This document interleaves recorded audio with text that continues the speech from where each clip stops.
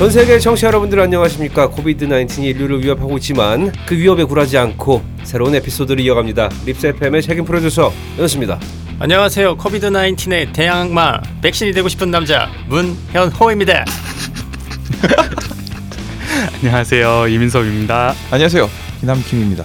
네, 지난 방송과 한 열흘 정도 지나서 업로드 기준으로 새로운 에피소드로 여러분들 찾아뵙고 있습니다. 한 주 동안, 열흘 동안 잘 지내셨나요? 잘 지냈습니다. 바빴습니다. 희남이가 바빴어. 매우 바빴습니다. 지금 뭐 작업하는 게 있어가지고 한 4일, 5일 정도 2시간만 자고 아 진짜? 시달렸습니다.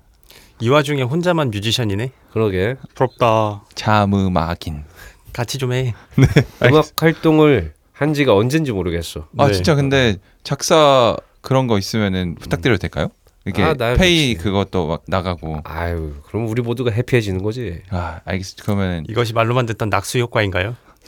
그런 작업하는 데서 원래 그 가사 써주시는 분이 전에 있었는데 이번에는 같이 안 하셨어가지고 제가 한번 써봤는데 이 가사를 쓴다는 게 보통 일이 아니더라고요. 아이 뭐 처음 해보는 거니까. 그리고 결론적으로 까였습니다. 잘못 썼다고. 어느 정도 훈련이 되면 우리 모두가 할 수 있는 게 또 창작이고 음악이고 그렇지 않을까요? 그렇죠. 네, 그런 생각이 들면서 저는 아무래도 공연도 없고 당장 이제 닥쳐있는 밴드 일정이 없다 보니까 너무 쉬었어. 이럴 때일수록 자기 수련을 하고 단련을 하고 연말을 하고 이래야 하는데 네. 이제 할 거잖아요. 할 거예요. 해야죠. 곡도 써야 되고 노래 연습도 좀 해야 되고 저도 마찬가지입니다. 그런 것들을 모두 놓고 있다 보니 요즘 말처럼 진짜 확 찐자가 돼가지고 모든 사이즈가 다 커지고 있어요. 얼굴 터질 것 같아요. 그러니까 저 삶을 살면서 이렇게까지 거대해져 본 적이 없어가지고 어허. 상당히 내 뼈들이 힘들어하고 있어요. 그런 시절을 보내고 있고 뭐 민섭이는 뭐 특별한 일 없었고. 네, 너무 특별한 일 없이 잘 지내고 있습니다. 좀 좋아 특별한 일 좀 있었으면 좋겠네요. 민섭이 좋아 보여요. 좋아 보입니다. 그렇죠? 뭔가 특별한 일이 없어서 좀 많이 지루한 그런 보이스 톤이네. 맞습니다. 리액션도 지루해졌어. 리액션과 반응과 모든 것들이. 사실 지난 주 중에 네. 현우하고 저는 강원도에 둘이 좀 바람을 쐬고 왔어요. 둘이 이제 강원도로 간만에 바다도 볼 겸 바람도 쐴 겸 떠나서 정말 이런저런 이야기들 밴드를 오랫동안 하면서 나이만 많이 먹고 우리 서로의 어떤 노후를 준비하는 그런 대화를 이렇게 했달까? 내려가면은 사진도 찍으시고 막 그럴 거 아니에요? 그러면은 단톡방에 한번 야 우리 놀러 왔다 이러면서. 모르겠어. 현우는 그런 거 좋아하는지 몰라도 나도 사진 찍고 이런 거 별로 안 좋아해서. 저도 사실 이렇게 사진 찍는 걸 많이 안 좋아하고 그냥 여기 갔다 할 때 한 장소 정도만 기록으로 남기는 편이라서 그곳의 모든 풍경들은 네. 마음속에 사진에 다 담기지 않죠. 그리고 하나 더 있는데 저번에 이제 그린 프렌즈? 네. 그거를 저는 다른 사람을 통해서 알았어요. 비밀리에 진행을 하셨어요, 연보컬님께서. 그니까 그거 네, 심사위원 심사위원 맞아요? 바쁘게 지낸대요, 연보컬님. 진행을 했죠. 진행 MC. MC라고 하기에는 부끄럽고요. 진행자 아무튼 제가 아무래도 뭐 라디오 팟캐스트를 진행할 때는 뭐 진행 함내하며 나불나불 거리고 있지만 이 카메라가 같이 있으면은 상당히 불편합니다. 그래서 현장에서 많이 좀 떨고 쩔고 그랬어요. 그래가지고 그때 좀 멘탈이 나가고 그 멘탈 때문에 이제 자숙하고 있죠. 네, 아니 그거를 진짜 뭐 여행 간 거 이런 거는 네. 뭐 몰라도 상관없는데 갑자기 뭐 어디 올라와가지고 이거 뭐야? 그럼 민세 형 따라하는 것도 아니고. 저는 보려고 했는데 그게 이제 그 시간에만 볼 수 있더라고요. 그래서 못 봤어요. 그걸. 그래요. 지난번에 민세 형 방송 나왔을 때 아무한테도 말 안 하고 그냥 나온 적 있잖아요. 그 문제적 남자 나왔을 때.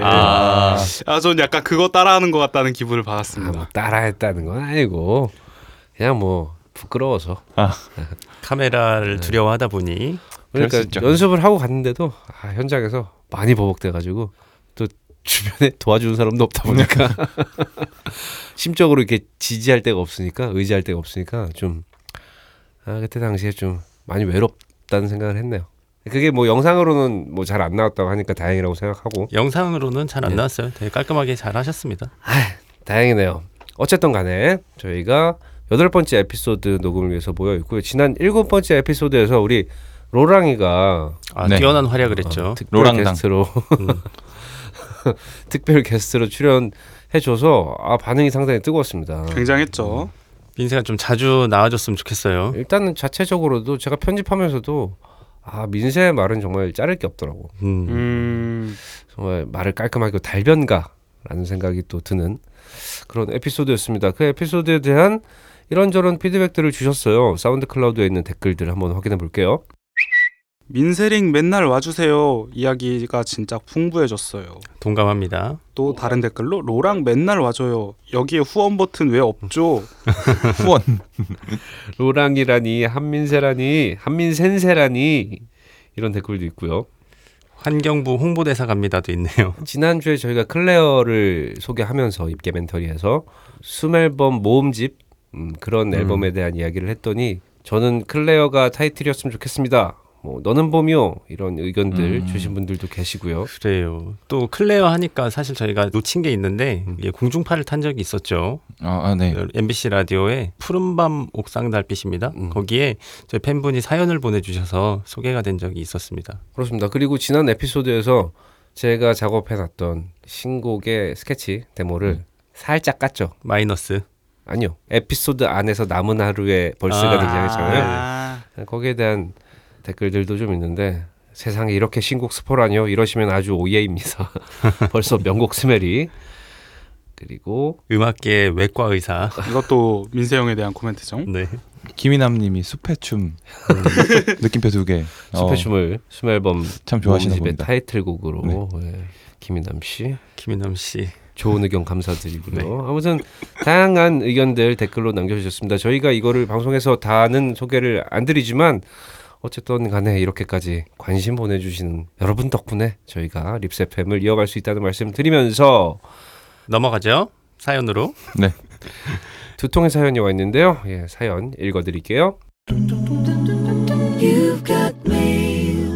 입하 마스크를 끼고 창문으로나마 떨어지는 꽃잎을 보는 이 계절에 사연을 씁니다. 생애 첫 기억이 시작된 이래로 이 계절과 이렇게 거리를 둔 적은 없었는데 한창 숨앨범을 들으며 봄을 만끽해야 할 4월이 참 안타까워요. 사회적 거리두기뿐만 아니라 계절과의 거리까지 두게 되는 참 그런 시절을 살고 있어요. 네.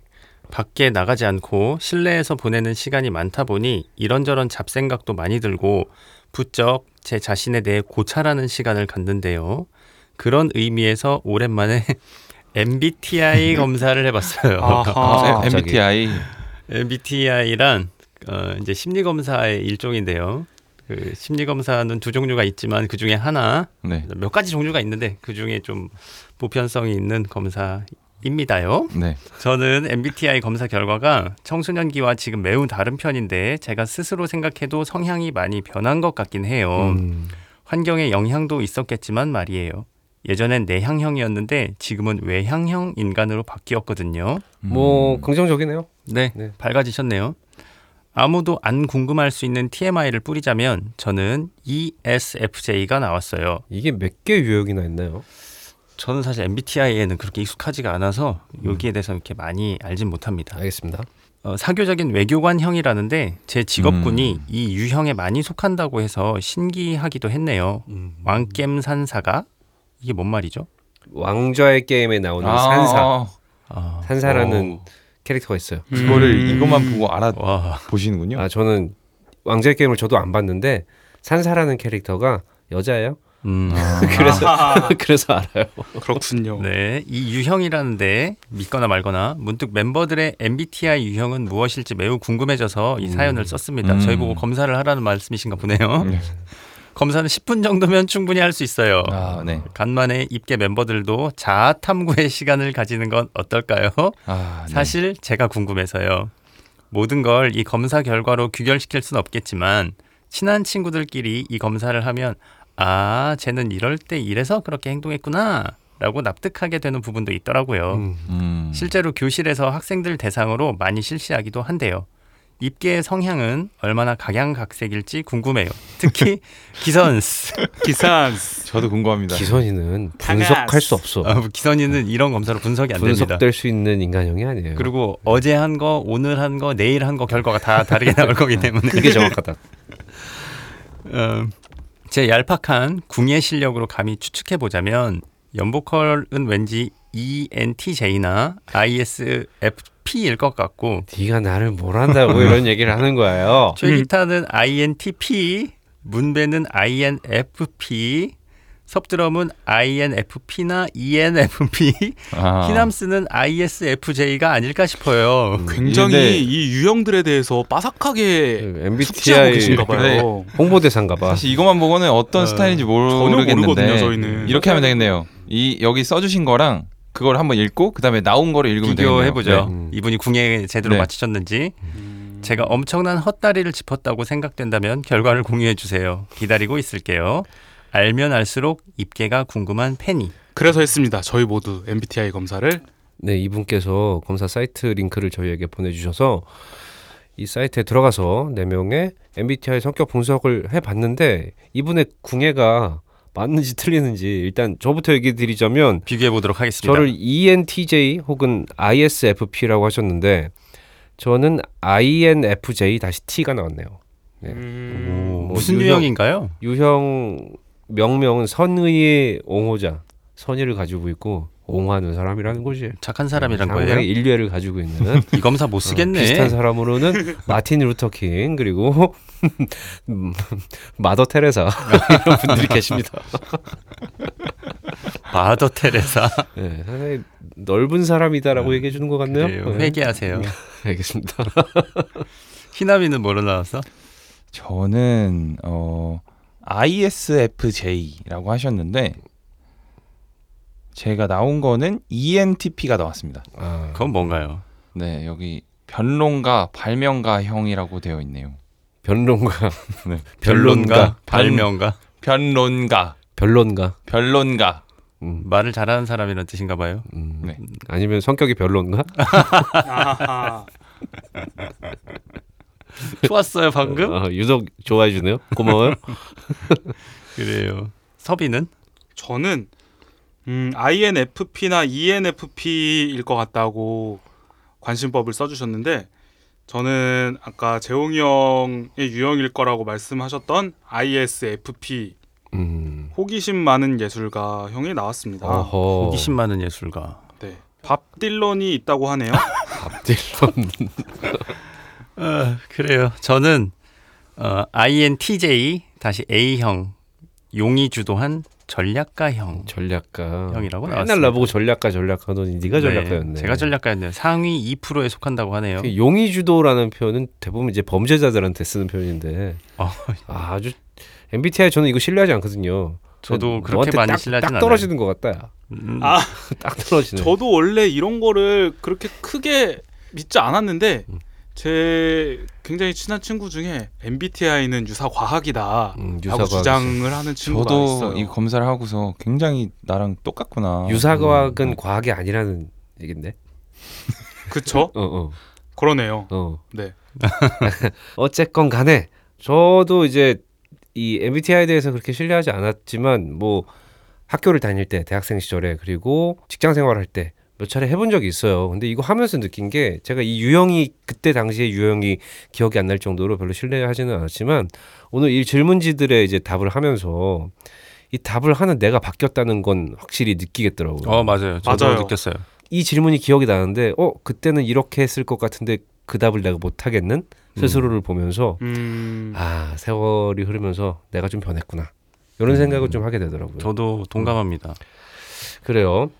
입술 깨물다가 알면 알수록 궁금한 우리 팬분이 보내주신 사연 그리고 다음엔 또 저희의 뭐가 궁금하신지 보내주세요. 이상한 거 좀 물어보지 마시고 네. 호기심이 많은 팬의 사연이었습니다. 두 번째 사연 읽어드릴게요. 안녕하세요 여러분. 정말 오랜만에 사연을 써봅니다. 사연이라고 하긴 뭐하지만 암튼 오랜만에 사연을 쓰게 되었는데요. 그래서인지 어떤 메일 주소로 보내야 하는 건지도 까먹어버려서 메일을 쓰기까지 시간이 오래 걸렸습니다. 하하. 그래서 말인데 밴드 계정에 사연 보내는 방법을 다시 한번 명시해 주시면 참 좋을 것 같다는 생각도 들었답니다. 이분 방송 제대로 안 들으시네. 그러니까 방송에서 매주 꼭 소개하는데요. 네. 이따가 잘 들으세요. 일부 끝마다 말을 해주는데 고정 멘트로 제가 넣었는데 말이죠. 아무튼 어찌 멤버님들 잘 지내고 계신가요? 코로나가 엄청 심각했을 때는 집 밖으로 한 발자국 이상 나가는 것도 무서웠고 우울증도 심각하게 와서 많이 힘들었는데 사태가 조금은 안정화되고 장기화로 접어들고 있는 지금은 이제 해탈해버려서인지 새로 나온 신곡들을 들으며 꾸역꾸역 살아가고 있어요.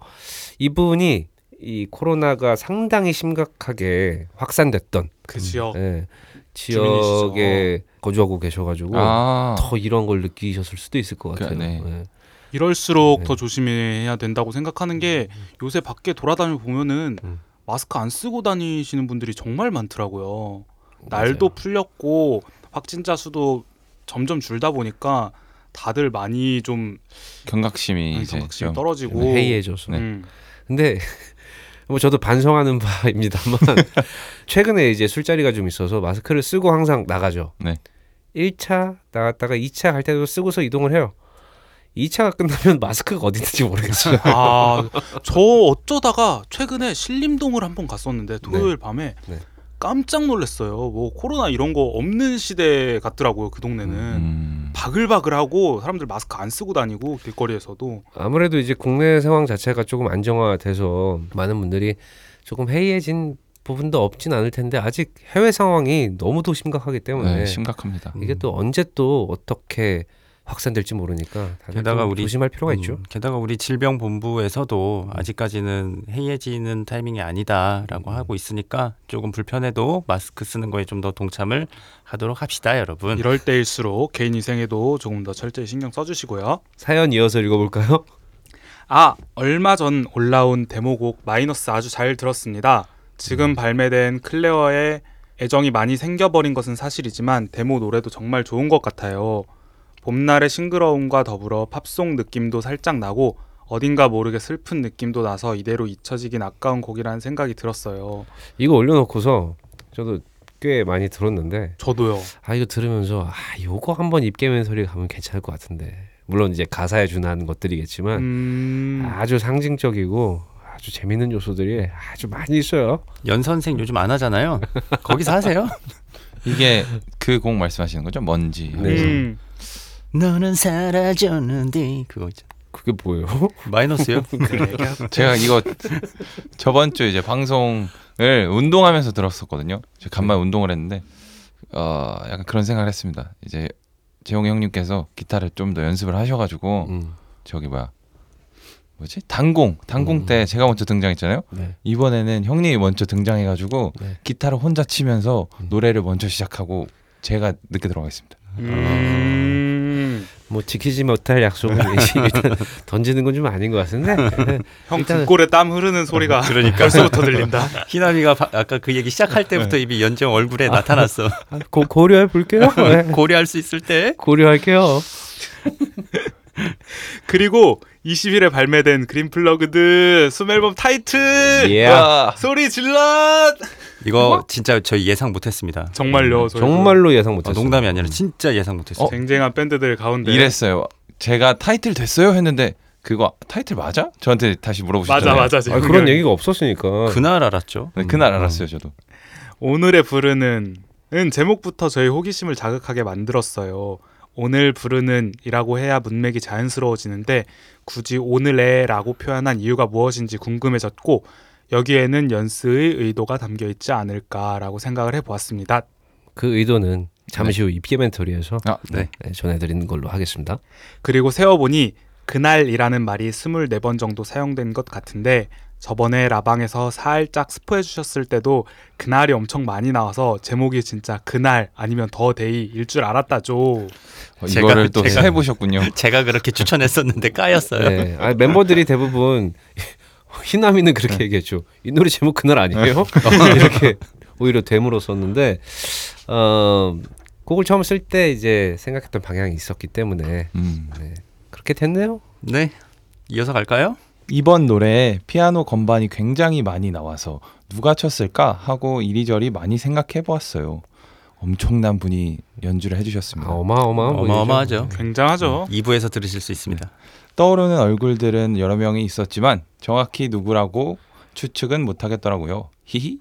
이런 피아노 건반과 오르락 내리락하는 곡의 멜로디 덕분에 맑게 개인 하늘의 봄날과 같은 느낌을 방구석에서 느낄 수 있었어요. 감사해요. 방구석에서 느낀다는 게 좀 마음이 좀 안 좋긴 하네요. 속상하긴 네, 한데 그나마 위안이 되었다니 네. 다행이라고 생각합니다.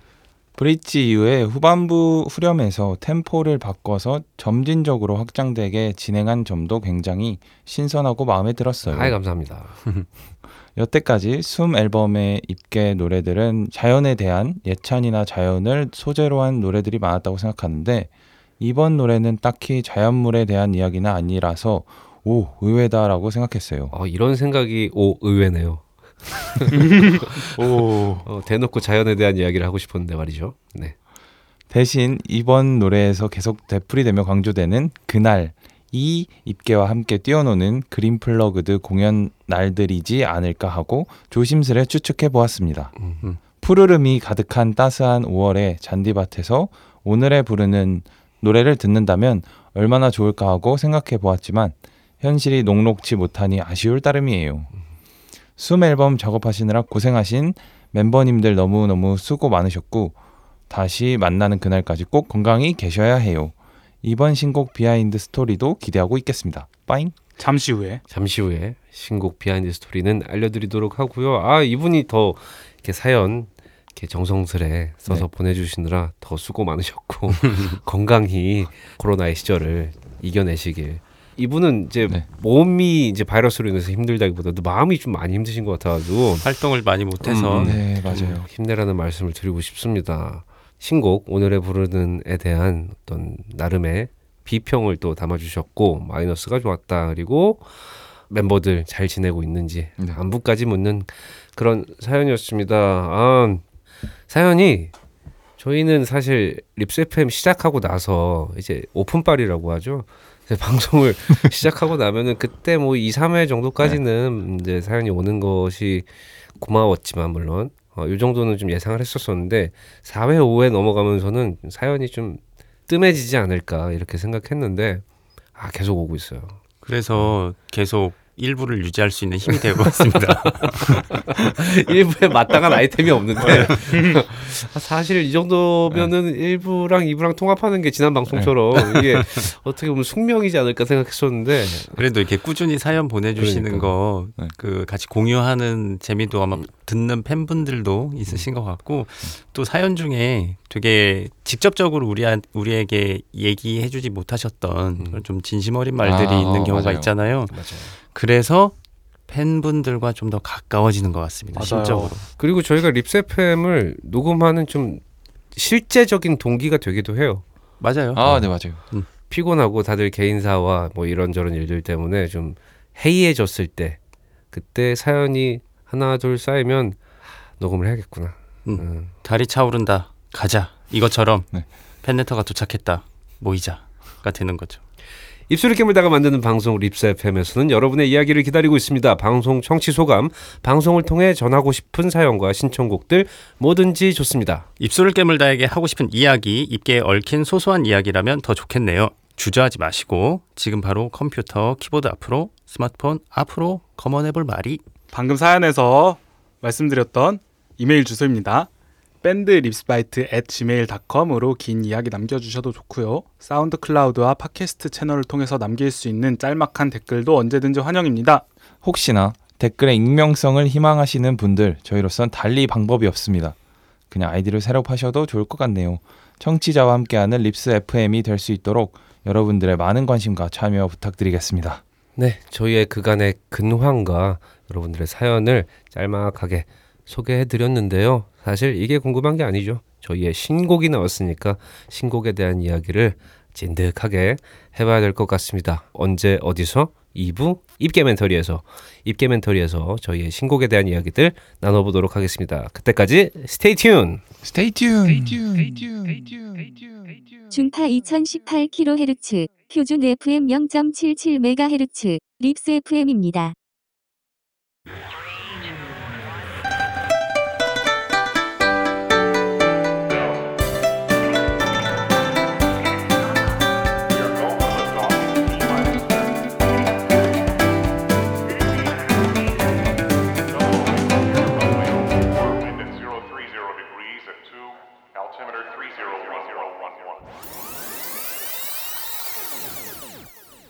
입술을 깨물다의 음악을 낱낱이 소개해드립니다. 입게멘터리 9번째 시간. 오늘은 어떤 곡이죠, 현호씨? 그날들 모두 어체인 줄만 알았어. 오늘의 부르는입니다. 좋습니다.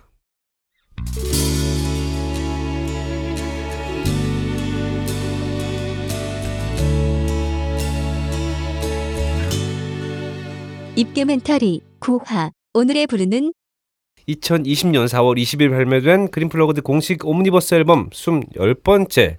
벌써 10번째나 됐어요. 저희는 9번째 수록한 곡이 되겠네요. 4번 트랙, 심지어 타이틀곡, 무려 타이틀 입술 깨물다의 오늘의 부르는 이라는 제목의 곡을 오늘 소개시켜 드릴까 합니다. 이 곡은 짤막하게 간략하게 내용을 좀 설명해 드리자면, 그리워만 하는 지난 날이 네. 곧 어제가 될 오늘에게, 곧 어제가 될 오늘에게 부르는 노래, 혹은 지금 누리는 해맑은 오늘은 오늘이 마지막이라고 부르는 노래. 그래서 결국 오늘한테 해주는 노래. 그렇습니다. 아, 그리고 이 노래는 아까 그 사연에서도 말했듯이 오늘 부르는 노래니까 네. 오늘에서 부르는 노래이기도 하고요. 늘 이렇게 또 우리는 또 중의적인 거 좋아하니까요. 네. 이 발매 일자하고 관련해서 TMI 하나 드리자면, 사실은 저희가 1차적으로 통보받은 일자는 4월 16일이었어요. 네. 근데 4월 16일이 대한민국을 사는 모든 사람들이 아파하는 그런 날이어서 이날 내는 것보다는 좀 일자를 늦추는 게 좋겠다라는 판단으로 4월 20일에 발매를 결정했다고 합니다. 그렇습니다. 그런 날에 발매된 그런 앨범의 그런 곡 가사부터 확인해보죠. 네. 가사 지금부터 약 10분 동안 아주 재미없는 가사 이야기가 이어집니다. 가사 이야기가 지루한 청취자분들께는 스킵을 권합니다. 그날 아침을 흠뻑 뛰어들던, 그날 하루를 내내 헤엄쳤던, 그날 새까만 날 아무렇지 않던 그날.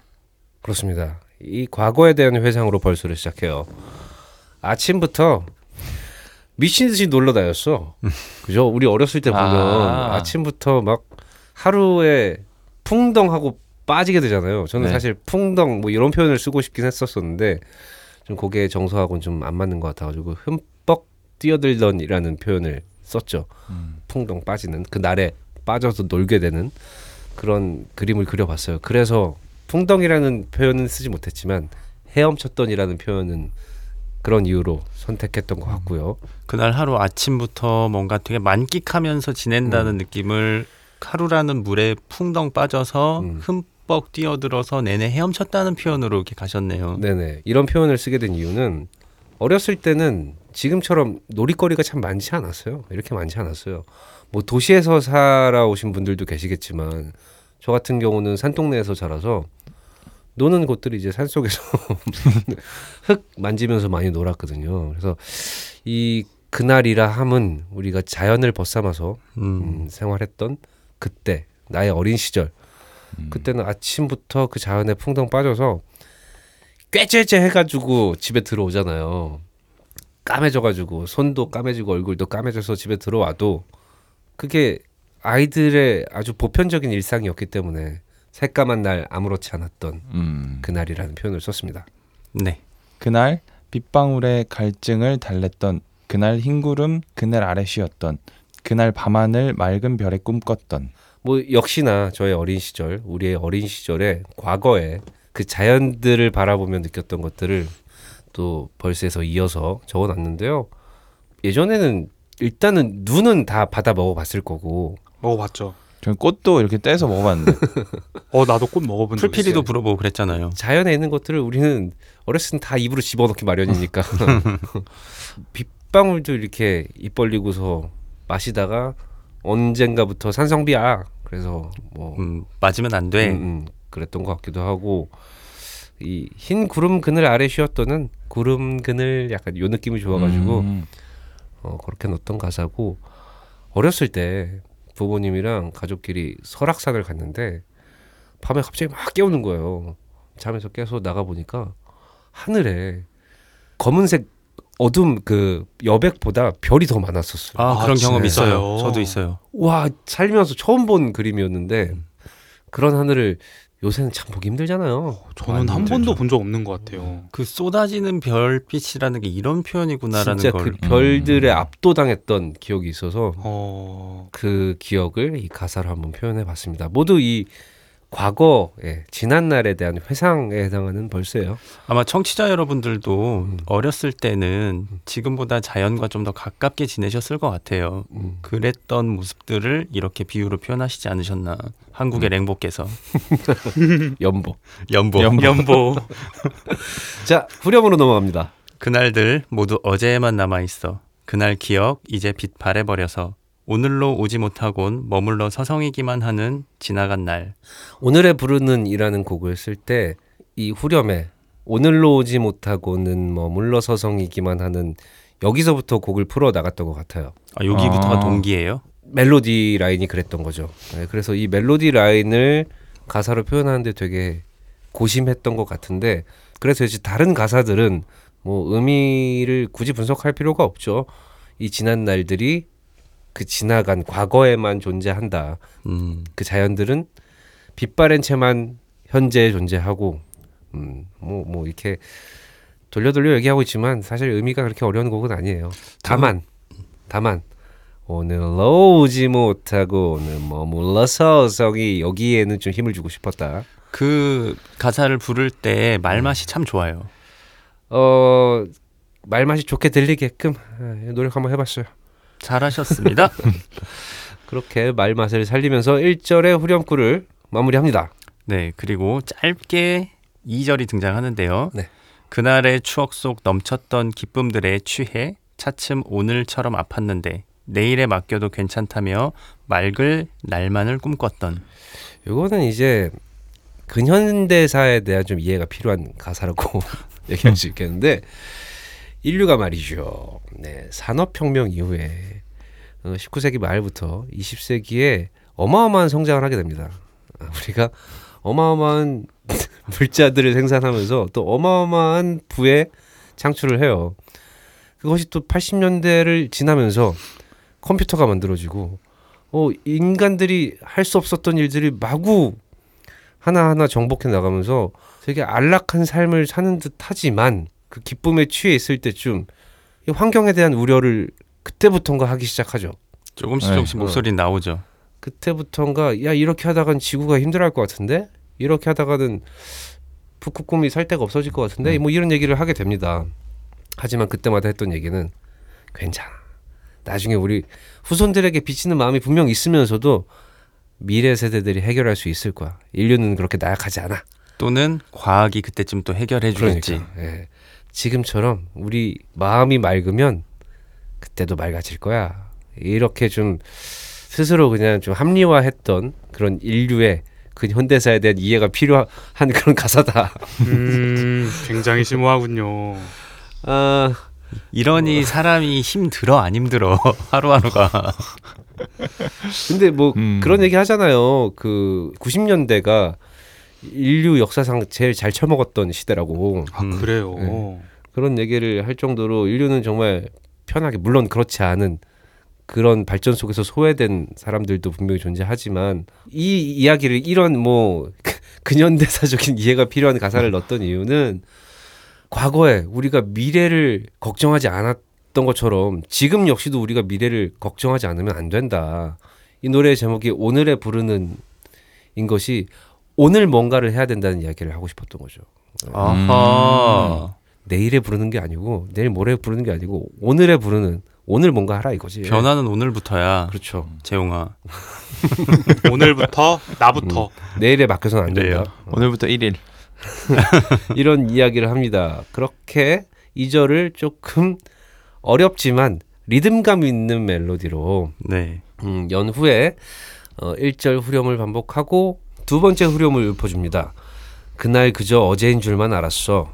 그날 아직 내게 너무 익숙해서. 1절에서의 어제는 먼 과거인데 2절에서의 어제는 그저 어제라고 얘기하면서 어제는 고작 하루 전이잖아요. 아주 근 과거라고만 여겼는데 너무 익숙하니까.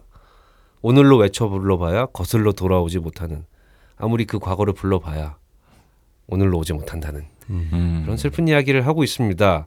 그러면서 브릿지에서 이 노래가 담고 싶었던 주제를 얘기하려고 좀 애써봤어요. 이게 전달이 됐는지 모르겠는데, 그날의 저편에서 기억의 한 켠에서 소리 없이 오늘에 부르는, 그날의 저편이라 함은 과거일 텐데 과거에서 오늘에게 이 노래를 불러보는 거예요. 지금이 중요해. 지금 뭔가를 해야 돼. 내일에 맡기면 안 돼. 라고 이야기해봤자 과거에서 이야기하는 이야기는 현재에 들리지 않죠. 네. 현재에 들릴 리가 없죠. 그리고 그날의 저편에서 기억을 넘어 애써 어쩔 수 없이 오늘에 부르는, 그래도 이 노래를 불러봐야겠다. 들리지 않을지언정 이 이야기를, 왜냐하면 그 과거들 역시 그 과거의 시점에서는 오늘이었으니까 그 오늘을 겪어본 그 과거들만이 오늘이 곧 과거가 된다는 거 알고 있기 때문에 좀 복잡해지나요? 그렇기 때문에 한숨 자고 와도 되나요? 이 과거 입장에서는 이 얘기를 꼭 해주고 싶은 거야. 저 잠깐 공책 펴고 이거 시점 정리 좀 해야 될 것 같은데. 그렇게 브릿지를 좀 어려운 이야기일지 몰라도 굳이 해낸 후에 오늘이 저물어 간다고, 오늘도 저물어 간다고 라고 하며 오늘 역시 유한하다라는 이야기를 브릿지에서 하고 있습니다. 그 절절한 이야기를 절절한 톤으로 후렴을 다시 반복하죠. 네. 그렇게 시간의 유한함과 오늘의 소중함을 이야기한 후에 아우트로에서 이렇게 말합니다. 그날 해맑은 오늘과 참 닮았던, 1절에서 너무 그리워하고 회상했던 그 과거와 오늘이 사실 본질적으로는 다르지 않다. 그날의 과거가 과거로만 남아있듯 이마만큼 즐기고 있는 자연도 내일이 되고 더 시간이 흐르면 과거일 것이다. 그냥 그리워만 하는 오늘이 될 것이다. 라는 이야기로 가사를 매짐합니다. 잘 들었습니다. 이게 이 가사가 담고 있는 담론 자체는 그렇게 복잡한 게 아니에요. 근데 말로 설명하기가 너무 어려워. 결론적으로 보면 우리 이제 경각심을 가지고 뭐 자연을 지켜야겠다. 예, 이거죠. 자연을 흠뻑 노래하는 노래네요. 오늘의 자연을 지켜야 한다. 네. 라는 이야기를 가사를 통해 전했습니다. 가사 이야기를 끝까지 함께 해주신 여러분들 수고하셨습니다. 이 곡의 첫인상에 대한 이야기를 나눠볼까 합니다. 첫인상. 재용이가 이 곡을 가져오면서 그 수멜범 때 보통 하나 내지는 많아야 두 곡 이렇게 경합을 붙여서 가져오는데 이번에는 마음 먹고 세 곡을 가져왔어요. 그 당시에 집에서 정말 엄청난 에너지를 쓰셨다고. 에너지를 한껏 쓰고 아주 초췌해진 모습으로 나타났죠. 네. 근데 에너지를 많이 쓴 건 사실 정작 이 곡이 아니라 다른 두 곡이 더 엄청 썼는데, 오랜만에 이제 곡 작업을 시작하는 상황이었어서 첫 번째 곡은 그냥 좀 뭐랄까 좀 몸풀기 습작처럼 이렇게 좀 쑥쑥 썼어요. 그래서 이 가사들도 보면 알겠지만 의미적인 상징이나 뭐 이런 게 없고, 가사가 이제 막 그렇다고 해서 막 이렇게 확 귀에 감기는 것도 아니고 좀 멜로디나 라이밍 정도에만 좀 힘을 썼던 것 같은데 이걸 좋아하더라고. 그 준비 운동으로 쓴 곡을 저희는 모두 선택을 했죠. 힘줘서 온 곡을 힘줘서 내보냈습니다. 아무튼 그 세 곡 중에 이 곡을 픽한 이유가 다들 있어요? 네. 뭡니까? 이 노래가 제일 듣기 좋았어요. 네, 제일 듣기 편했어요. 이 노래 가사가 제일 좋았어요. 그 손 놓지 마요. 보다 그 손 놓지 말아줘요. 이게 너와 나의 최선이에요. 이거 근데 계속 이렇게 언급하다 보니까 진짜 있는 노래 같아요. 분명히 존재하는 있는 노래죠. 있는 노래죠. 예. 네, 있는 제가 노래인데. 완결성 있게 써왔는데 거부된 노래 잠시 감상하셨고요. 이거 말고 또 되게 강렬한 음악도 하나 가져왔었는데 네. 그것도 까였죠. 기억도 안 나네요. 저도요. 저는 진짜 기억이 안 나요. 한 번 들었으니까 그러지. 한 번 듣고 퇴 이렇게 했으니까. 근데 재용이가 이 곡을 갖고 와서 그러니까 세 곡 중에서 이 곡이 선택된 날 그리고 집에 가기 전까지 계속 심통한 표정을 짓고 있었어요. 힘들어했죠. 이게 아닌데 왜 우리는 그러니까 우리가 그 다른 두 곡에 대해서 이야기할 필요는 없고요. 이 곡에 대해서 이 곡의 첫인상. 네. 말씀드렸듯이 저는 이 곡이 제일 좋고 이 저는 여기에서 마음이 확 움직였었거든요. 그날 난나나나나나나나는 이 멜로디가 되게 좋아가지고 여기에서부터 풀어갈 수 있겠다. 그래서 방향이 좀 그려졌죠. 아, 그날 얘기하니까 이 얘기를 또 하고 싶네요. 이 곡에 아까도 그렇지만 24번 뭐 그날이라는 네네. 가사가 네네. 나왔다고 하잖아요. 이 곡의 대부분의 이제 문장을 여는 그 마디를 여는 가사가 그날인데 이것은 마치 이선희 선생의 제이에게라는 곡이 있어요. 네, 있죠.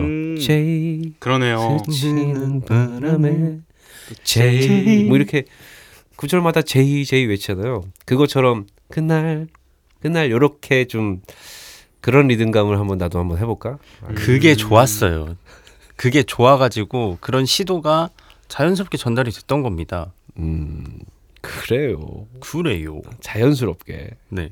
희남이는 어땠니? 저는 그 당시에 세 곡을 들었는데 이 곡만 기억이 났습니다. 야, 그리고 왜 이 이 곡을 곡을- 알아 진짜 내가 네. 다른 두 곡 얘기하고 싶지 않은데 이 곡을 왜 그렇게 다른 네. 그 두 곡은 정말 복합적으로 다각적으로 판단하면 더 괜찮은 곡이에요. 편곡이 됐으면 더 멋있었을 곡들이야. 맞습니다. 거기에는 뭐 네. 이런 방구에 의심의 여지는 없는데 일단 이 노래가 제일 먼저 네. 가슴에 다가왔는데 어쩌겠어요. 그러니까 저희가 이걸 어디에 어떤 용도로 쓰는지 이미 정해져 있기 때문에 거기에 이제 적합한 곡이 이 맨 처음에 들었던 곡이 아니었는가 하는 그런 생각을 했었고요. 네. 네. 나머지 또 뭐 곡 좋습니다. 민섭이는? 저도 일단 세 곡 중에 가장 듣기 편했고요. 네. 근데 뭐 비슷한 의견이었던 것 같아요. 그래요. 제일 여전히- 쉽게 귀에 들어왔다. 아니 나머지 곡들도 작업할 거니까 너무 아쉬워하시지 마시고요. 뭐 아무래도 저희가 입게멘터리에서 소개했던 어떤 곡들보다 가장 최근에 초안을 들어봤던 곡이기 때문에 이 기억들이 뭐 정확하겠죠. 네. 하지만 왜 나는 이렇게 마음이 편하지 않은지 모르겠네. 첫인상으로 가장 기억에 네. 남는 거는 선을 넘지 말아요가 굉장히 세게 박혔죠. 이거야말로 아까 말했던 그 나머지 한 곡처럼 똑같이 그날 한 번 들은 건데 계속 맴돌거든요.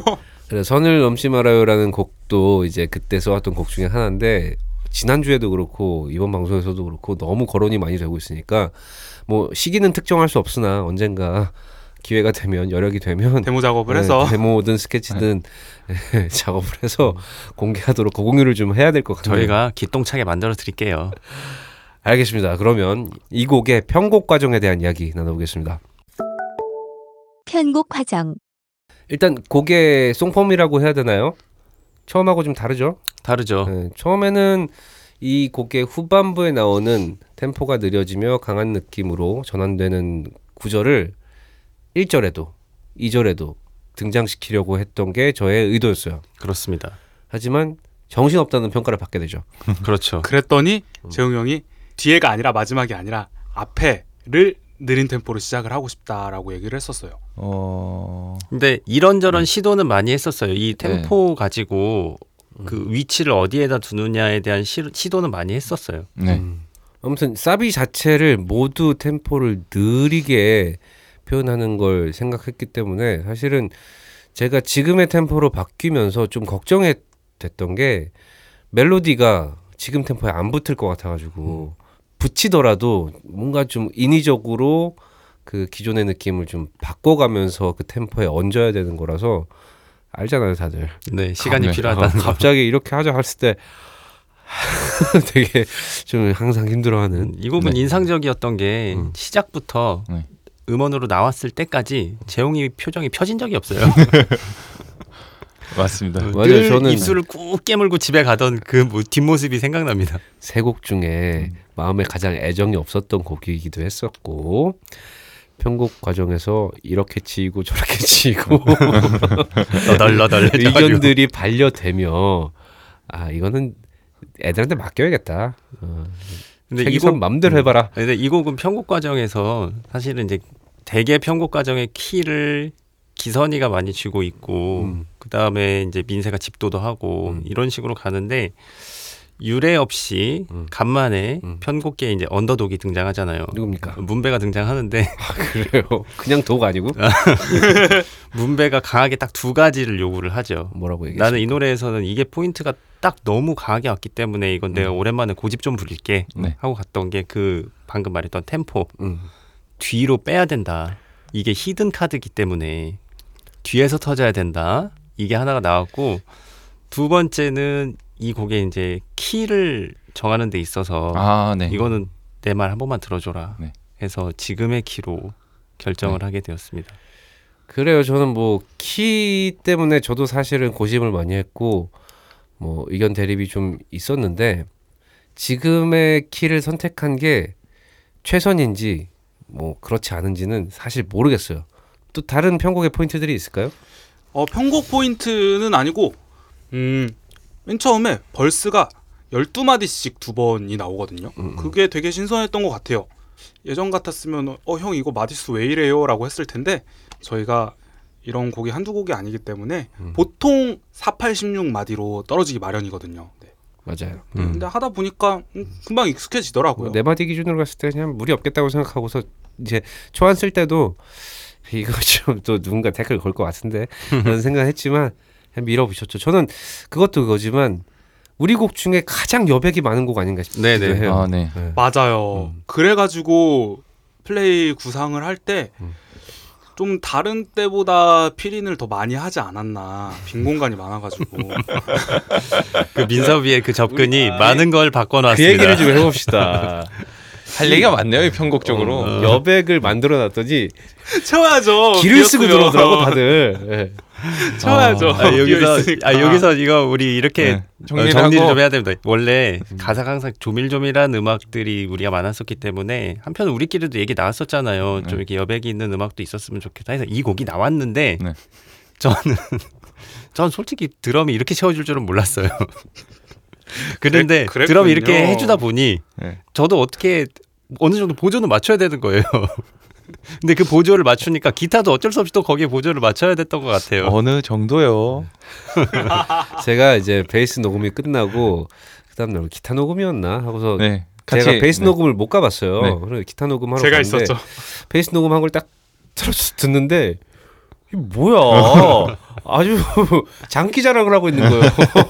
근데 그렇게 막 그런 관점으로 듣지 않으면은 되게 잘 묻어놨다고 생각합니다. 저는. 그러니까 제가 맞습니다. 약간 좀 기분이 좀 언짢았던 건 뭐냐면 이 곡은 키를 낮출 정도로 힘을 빼고 보컬에서 여유를 가져야 된다. 그렇게 주장을 해놓고 베이스 지는 막 잔뜩 들어갔어. 신나가지고 막 난리를 치고 있는 거야. 우리 각자의 곡 해석이 좀 달랐더라고요. 그래가지고 이럴 거면은 내가 이거를 키를 낮추는 게 잘한 게 아닌 것 같은데. 그 이런 생각을 했었죠. 연 선생님뿐만 아니라 최기타님께서도 네. 어찌나 저한테 정색하시던지 제 진짜 말로 꿀밤 많이 맞았습니다. 아무튼 뭐 이렇게 보컬도 드럼도 베이스도 우여곡절이 있었는데 이제 기타까지 녹음을 마친 상태에서 후반 작업을 이틀인가 남긴 상황이었죠. 네네. 그때쯤에 이제 희남이가 집에 가는 길에 이렇게 묻더라고요.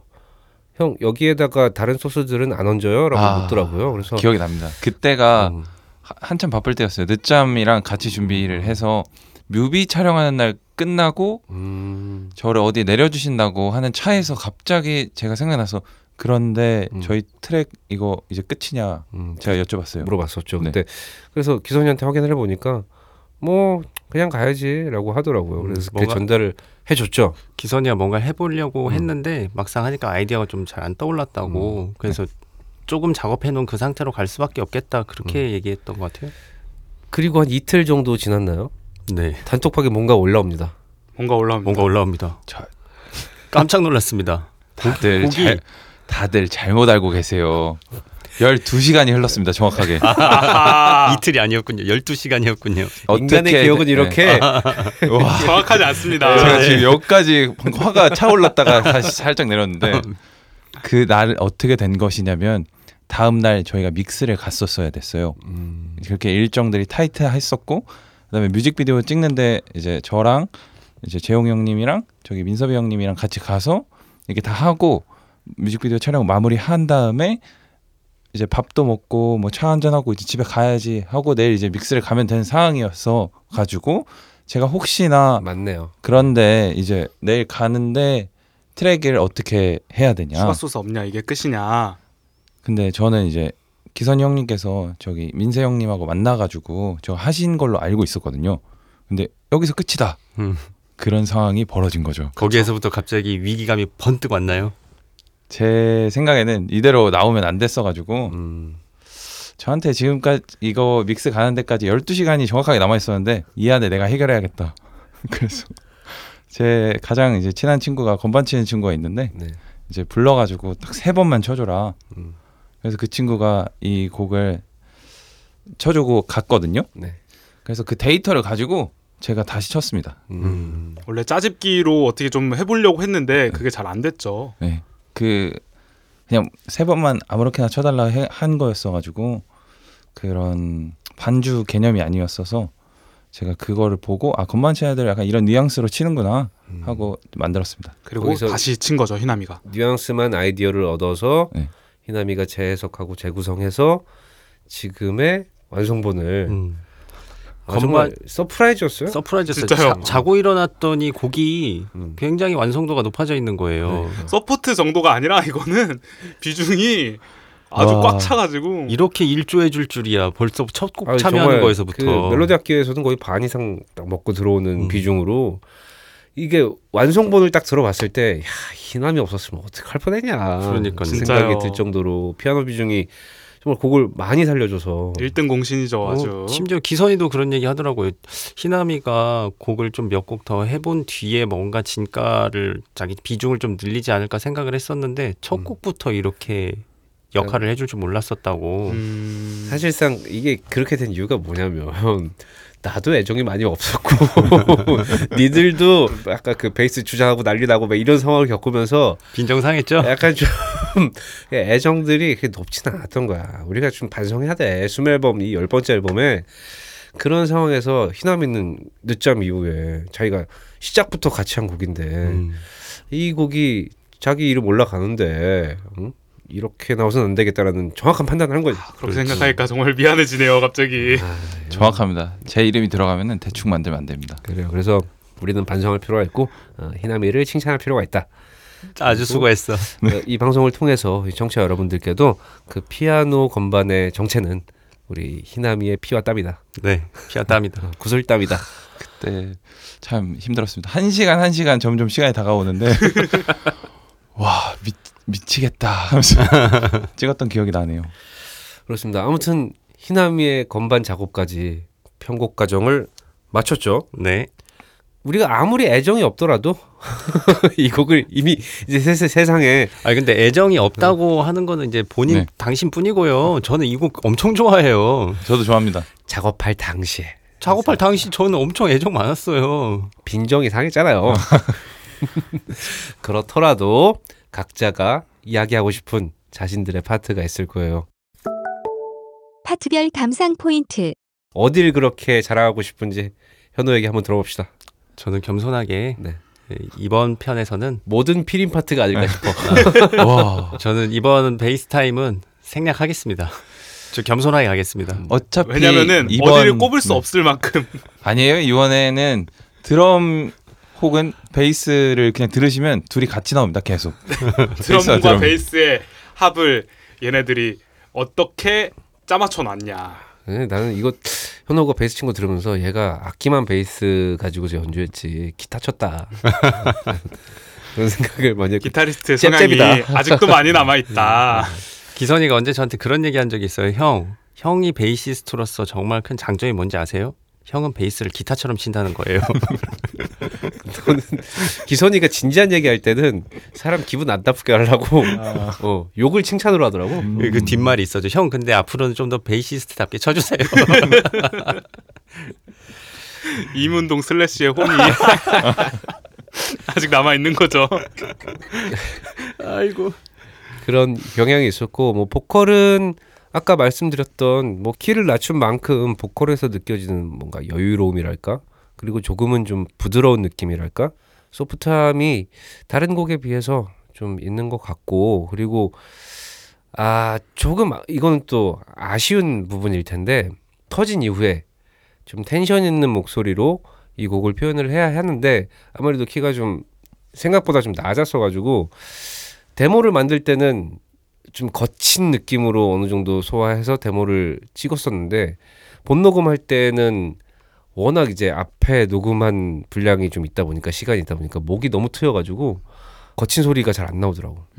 오히려 그래서 편곡하면서 전조를 할 수 있으면 좋겠다라는 얘기를 했었는데 맞아요, 맞아요. 그 포인트가 키를 올릴 수 있는 포인트가 잘 안 나왔죠. 그래요. 네. 그래가지고 그렇게 녹음이 됐는데 다행히 후반 작업에서 좀 그 보컬의 중심이 좀 잡혀가지고 그나마 그 강한 사운드하고 어우러질 수 있었던 것 같아요. 보컬과 기타 톤이 후반부 작업에서 많이 중심이 생겼죠. 네. 근데 제가 사실 이 키를 주장했던 것도 재홍이가 데모 버전에서 불러줬던 그 거친 느낌이 좋아서였는데 다시 생각해 보면 목이 안 풀린 상태에서 이렇게 나왔다는 거를 내가 감안을 했었어야 되는데 그래서 제가 고집을 계속 부렸던 것 같아요. 아마도 이 곡을 공연을 한다면 그 터지는 부분에서 거친 느낌은 음원보다는 좀 더 와일드하게 구현이 되지 않을까.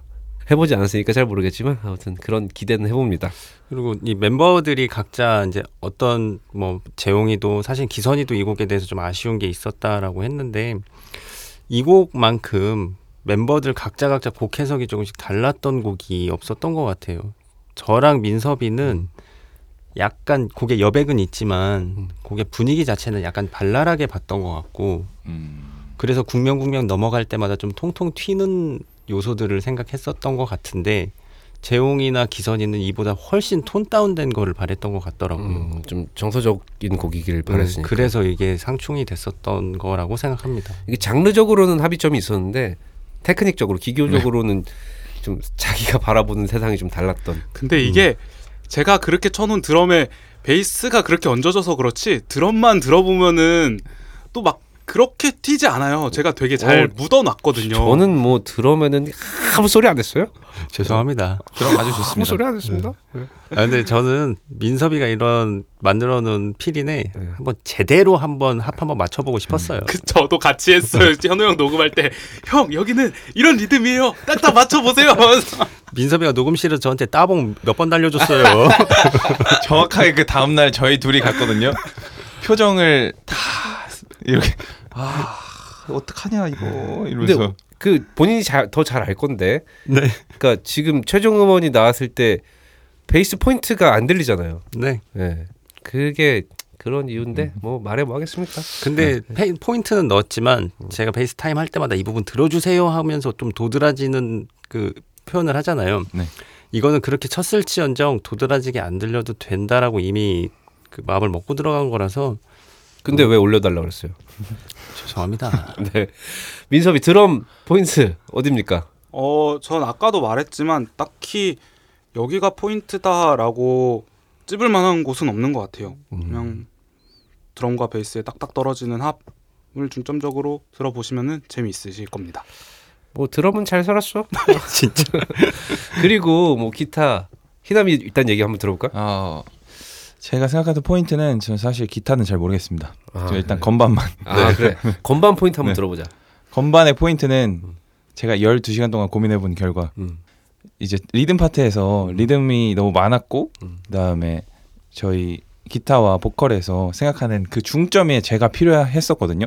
그래서 초반부에는 많이 안 치려고 굉장히 많이 노력을 했어요. 그다음에 리듬만 저기 넘어가는 섹션들이 너무 많았기 때문에 거기만 어울리게끔 맞춰서 이제 연주를 했고 그다음에 제가 좋아하는 부분은 브릿지 부분 거기에 굉장히 신경 많이 썼습니다. 맞아. 모두가 생각하는 띠딘딘딘 거기 베이스하고 유니즌으로 등장. 네, 거기부터가 이제 시작입니다. 거기가 사실 굉장히 건반이 없었을 때 심심해서 넘어가기 위해서 어쩔 수 없이 그냥 이렇게 만들어 놓은 또 드러낼 수도 있었던 그런 부분이었는데 네, 건반이 있음으로 해서 아주 아름다운 유니진이 됐어요. 네, 감사합니다. 유니즌 이후에 이제 선율을 이제 이어갈 때 따다, 네. 따라라라라 이게 사람이 부르게 되네요. 제가 따다다다다. 애정이 가면 네. 입건반 나와요. 브릿지 파트가 확실히 악기 선율들이 좀 돋보일 수 있는 파트였던 것 같고 기타를 여기에 기선이가 없지만 이야기를 하자면 저도 브릿지 파트 기타 엄청 좋아해요. 저도 너무 사랑해요. 그러니까 거기죠. 보컬이 오늘이 저물어 간다고. 필터가 걸린 그 파트 오늘이 저물어 간다고 여기에서 네네. 거기를 제가 언젠가 저희가 막 합주하면서 이렇게 저렇게 계속 녹음을 해보잖아요. 핸드폰으로 하는데 그냥 기선이 형이 그때 제 여러 개의 녹음본 중에 그냥 딱 한 번 치고 넘어갔던 부분이었어요. 근데 집에 가면서 차에서 그거를 돌려서 들었는데 너무 멋있는 거예요. 콜드플레이 같은 거예요.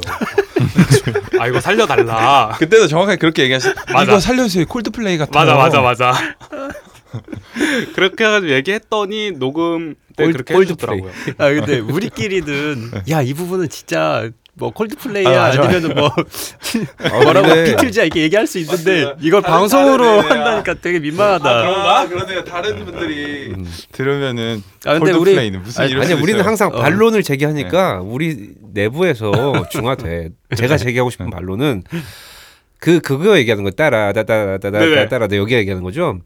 거기가 그렇게 대단한 플레이인가요? 저는 사실 워낙 또 심플하기도 하고 큰 특징을 잘 못 느껴가지고 이게 뭐 솔로도 유려한 솔로도 아니고 하다 보니까 그 멋을 그만큼은 못 느끼고 있었었는데 기선이가 여기서 보컬을 빼달라고 얘기하는 거예요. 보컬 여기 없어야 된다고. 기타가 이렇게 멋있는데 저도 사실은 뺐으면 했어요. 아니면은 비중이라도 좀 기타 비중이 더 높았으면 좋겠다라고 이렇게 생각을 하고 중요한- 있었어요. 오늘이 저물어 간다고 오늘도 저물어 간다고를 꼭 얘기해야 되는데 빼라는 거야. 그래서 이거 가지고 시시갱이를 하다가 그러면 필터 걸고 확 레벨 줄이자고. 좀 깔자. 그렇게 해가지고 지금의 밸런스로 그 파트가 그때도 침울한 표정 진짜 잊을 수가 없다. 거기에서는 침울하지 않았어. 침을 하셨어요. 침울했어. 그 또 필터 걸은 거 형님 1dB만 아 지금 다 끝나고 생각해 보니까 다 각자 많이 하셨네요 여기에. 이것저것 많이 했죠. 네. 침울하지 않았어요. 왜냐면 나 이 곡 정말 내려놓고서 녹음했다니까. 그렇습니다. 예, 아무튼 그래요. 서로의 욕심이 가득했고 저는 욕심 많이 내려놨다는 얘기 끝으로 강조하고 싶네요. 저희가 이 곡을 만들고 녹음하고 발매까지 했지만 아직까지 공연을 한 차례도 하지 않았죠. 네. 하지 못했습니다. 공연하고 싶네요, 네. 진짜. 풀세션으로 이 곡을 연주하는 사실 5월이면 이 곡을 들려드렸어야 하는데 그린 플러그드도 네. 연기가 됐고 해서 저희가 이 곡을 언제 공연할 수 있을지는 모르겠지만 아직까지 공연을 하지 않은 곡이기 때문에 이런 시간을 한번 가져보면 어떨까 해요. 실제로 무대 위에서 공연을 한다면 난 이 곡을 연주할 때 이걸 하겠다. 이 곡에 대한 오늘의 부르는에 대한 공약을 내거는 시간을 한번 가져봅시다. 공약. 저는 기회가 된다면 건반을 치겠습니다.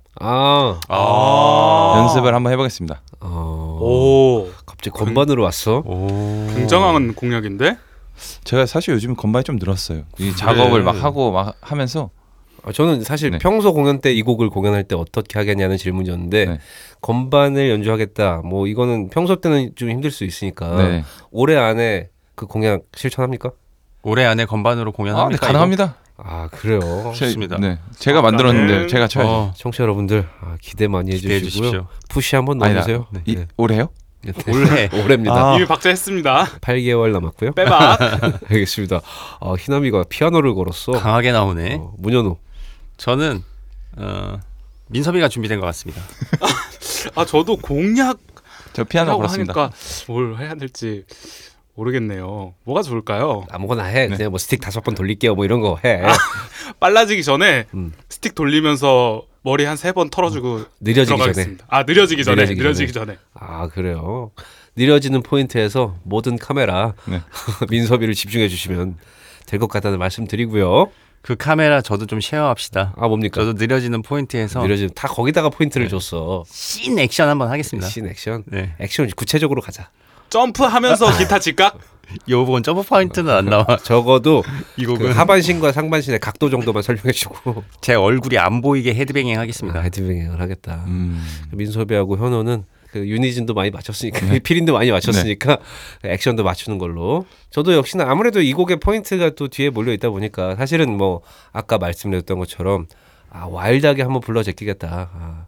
그리고 이 곡의 정서, 이 구간마다 좀 달라지는 곡의 정서, 가사와 어우러지는 그 곡의 정서를 저의 마스크로 최대한 표현하겠다.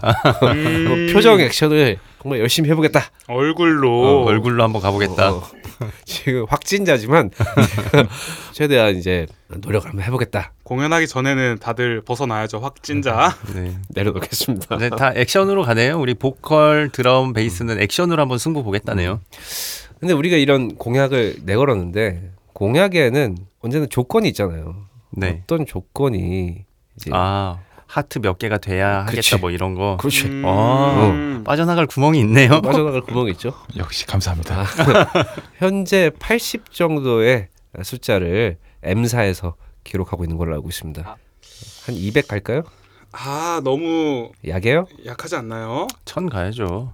1000은 한 안 하겠다는 소리인 것 같고. 뜻이구나. 액션이 그렇게 하기 싫다는 뜻이구나.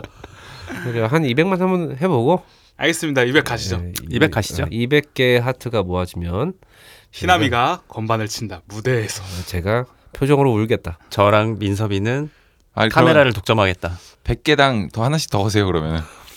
뭘 자꾸 얹어. 더 이상 얹을 게 없다. 100개 더 300개 되면은 기타 같이 치실래요? 아, 그거 쉽다면서 기타. 네. 아 고려할 수 있을 때 고려할게요. 500개에서 재홍이 형 기타까지, 희남이 건반에 재홍이 형 기타까지 묶고 그럼 뭐- 더블로 가. 그래요. 한 2년 정도 남았다. 그렇습니다. 오늘의 부르는 가지고서 이런저런 얘기해봤는데 이 곡은 어디까지나 과거의 자연에 대한 이야기, 과거의 자연이 우리에게 하는 이야기일 텐데 멤버들이 회상하는 지난 시절의 자연 속에서 뛰어놀았던 추억들 뭐가 있는지 궁금합니다. 저는 별이 쏟아졌던 그 밤 이제 그런 거를 하려고 그랬는데 아까 연보컬님께서 말씀하셨으니까 이제는 군대 시절도 어린 시절 아니겠어요? 진짜 그러지 좀 마라. 2000년대는 보면 안 되죠. 그래요? 네. 그럼 희남이가 준비된 것 같네? 잘 떠넘기시네요 오늘. 제가 시골 아닌 시골에서 살았는데 그때 그런 경험이 있었습니다. 보라 색깔 꽃이었는데 제가 이거 이름을 몰라요. 그래서 꽃을 막 이렇게 따가지고 입에 넣고 쏙 빨면은 그 꿀 같은 게 나오거든요. 보라색이 아니고 뭐 다홍색이라고 해야 될까요? 빨간색이고 꽃의 이름은 사루비아입니다. 아, 네, 제 기억 속에 막 그런 게 있었습니다. 네. 근데 그런 것도 해봤고 그 다음에 저희 여기 뒤에 조그만 산이 있었는데 네. 거기 가면 이렇게 도토리, 밤 이런 게 많이 떨어져 있었거든요. 네네. 그런 거 막 주워가지고 어머니한테 가져다 드리면은 네. 참 좋아하셨습니다. 쪄먹고 그날에. 뭐 도토리묵 이런 거 했었던 것 같은데. 아, 네. 진짜? 독토리 손 엄청 가는데 그거? 그랬군요. 저는 한 가지 딱 생각이 나는데 어렸을 때 청주의 할아버지 댁을 가면은 바로 옆에 뒷산이라고 하기도 뭐 할 만큼 집이랑 붙어 있는 산이 있었어요. 네.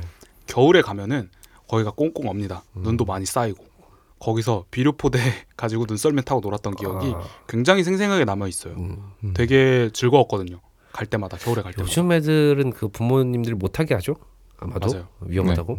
그리고 저도 산동네에서 살아가지고 산에서 정말 많이 놀았어요. 네. 그래서 뭐 벌레 잡고 이런 거는 뭐 말할 것도 없고 뭐 사슴벌레, 장수하늘소 이런 것들은 말할 것도 없고 민섭이처럼 겨울에 뭐 눈썰매도 많이 타고 그리고 뭐 산에서 뭐 뱀도 잡고 아, 뱀도 형이 직접 잡았어요? 손으로? 저는 여기 형들이 동네에 막 같이. 길에 소도 지나다녔어요. 진짜로? 네. 아, 여기 농장들이 있었는데 아. 그러니까 소를 막 이게 농사에 쓴 그런 건 아니지만 이제 농장에 데려다 놓고 뭐 돼지도 있었고 막 집에서 닭도 키우고 막 염소도 키우고 그랬었습니다. 그래요. 저도 아무튼 산 속에서 살아가지고 저희 집이 거의 산 그 주택가에 산하고 맞닿아 있는 주택가의 거의 끝이었어요. 그래서 저희 집 창문에서 뭐 다람쥐도 보이고 꿩도 보이고 어느 날은 다람쥐가 꿩이요? 꿩도 보이고 다람쥐가 그 나무를 타고 가다가 떨어졌는데 우리 집 화장실로 들어온 거예요. 아, 그래서 변기에 빠져서 죽었어요. 서울 맞아요? 서울이죠. 뭐 그런 자연과 함께한 추억이라고 하기엔 너무 끔찍했는데 그러니까요. 그런 아니. 기억들이 많이 있습니다. 뭐 도토리를 땄다면 저도 뭐 밤 따서 산에서 불 펴가지고 구워 먹고 그랬던 기억들이 많죠. 네, 어렸을 때. 저는 네. 중고등학교 시절을 이제 전라북도 군산에서 보냈는데 군산이 봄 되면 벚꽃이 되게 유명해요. 벚꽃이 유명한 고장들이 여러 군데 있잖아요. 군산은 우리나라에. 무슨 제인가요? 군산은 벚꽃 아가씨 선발 대회를 아. 하고 그랬어요. 아. 지금도 하는지는 모르겠는데 그 정도로 군산시 전체가 벚꽃에 완전 다 쌓이는 그런 시기가 있거든요. 그렇군요. 그래서 꼭 같이 친구들과든 아니면 가족끼리든 벚꽃이 있는 벚꽃이 많이 명소 군산의 벚꽃 명소로 가서 한동안 앉아서 그 흐드러지게 흩날리는 그 꽃비를 맞으면서 벤치에 앉았었던 그런 기억들 그런 게 생각이 나요. 뭐 딱히 과거의 자연과 연관되는 에피소드는 아니네요. 네. 알겠습니다. 에피소드가 별로 없는 걸로. 네, 우리 다 이렇게 삭막하게 살아가지고 10년 동안 자연 노래 하고 있어요. 네. 알겠습니다. 저희의 9번째 춤앨범 참여곡이죠.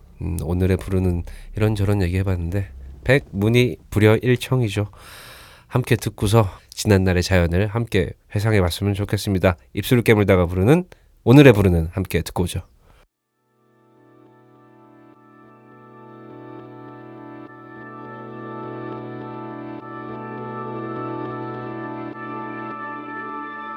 그날 아침을 흠뻑 뛰어들던 그날 하루를 내내 헤엄쳤던 그날 새까만 날 아무렇지 않던 그날 빗방울의 갈증을 달랬던 그날 흰 구름 그늘 아래 쉬었던 그날 밤하늘 맑은 별의 꿈 꿨던 그날들 모두 어제야만 남아있어 그날 기억이 이제 빗방울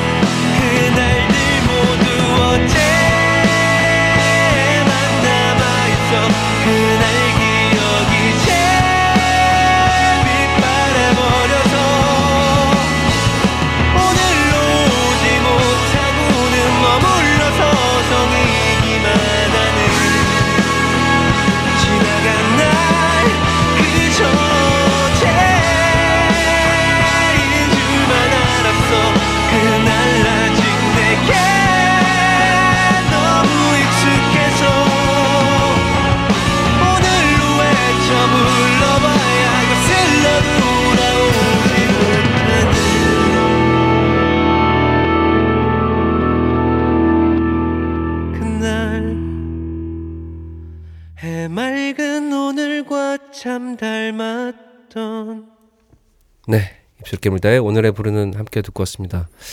가끔씩은 이 마무리가 너무 슬프게 흐르는 게 아닌가라는 생각도 이 들어요. 노래는 정서의 그 기복이 있어요.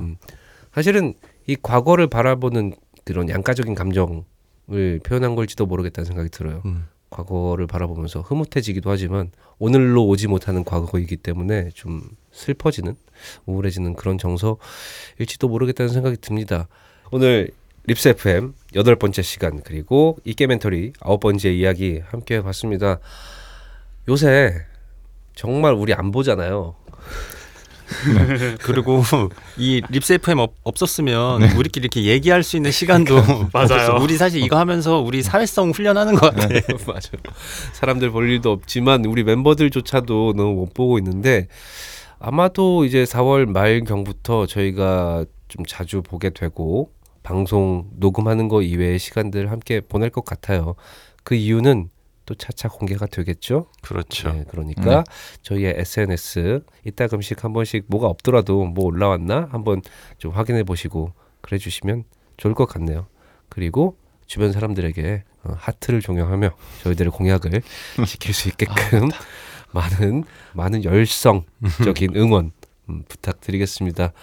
마무리로 하고 싶은 말이 그닥 많지 않아요. 현호에게 마이크를 넘기겠습니다. 네. 기나긴 저희도 이제 잠복기를 지나고 슬슬 또 기지개를 켜기 위해서 멤버들과 함께 노력하고 있습니다. 여러분들 많이 기대해 주시고, 저희가 마냥 쉬고 있었던 것만은 아니기 때문에 뻥치시네. 여러분들에게 좋은 모습으로 다시 나타날 때까지 많이 연습하고, 또 저희들끼리 실력도 갈고 닦고 대화 솜씨도 더 많이 갈고 닦고 노력하고 있을게요. 예, 립스 FM 마지막 방송이 아니잖아요. 네.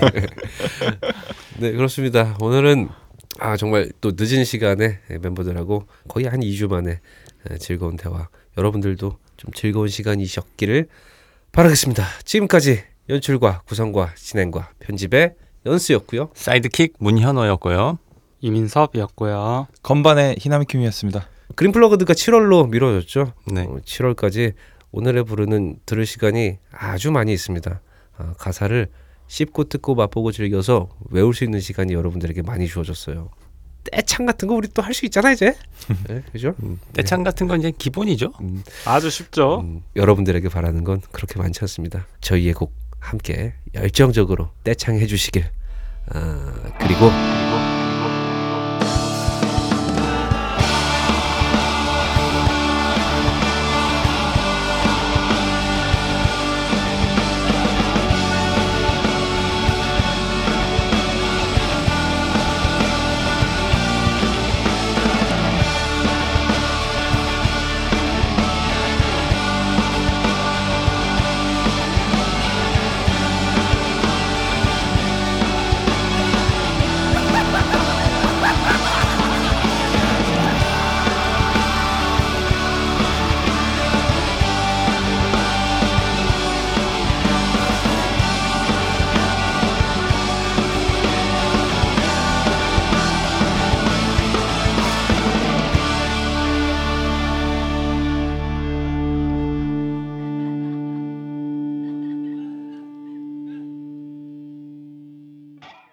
중파 2018kHz, 표준 FM 0.77MHz, 립스 FM입니다.